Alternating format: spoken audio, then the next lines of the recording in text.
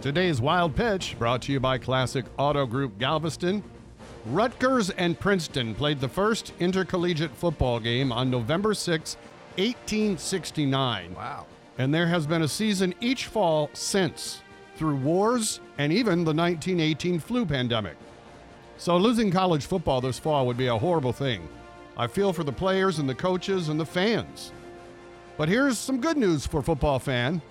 If there are no college football games, the NFL may move some of their games to Saturday.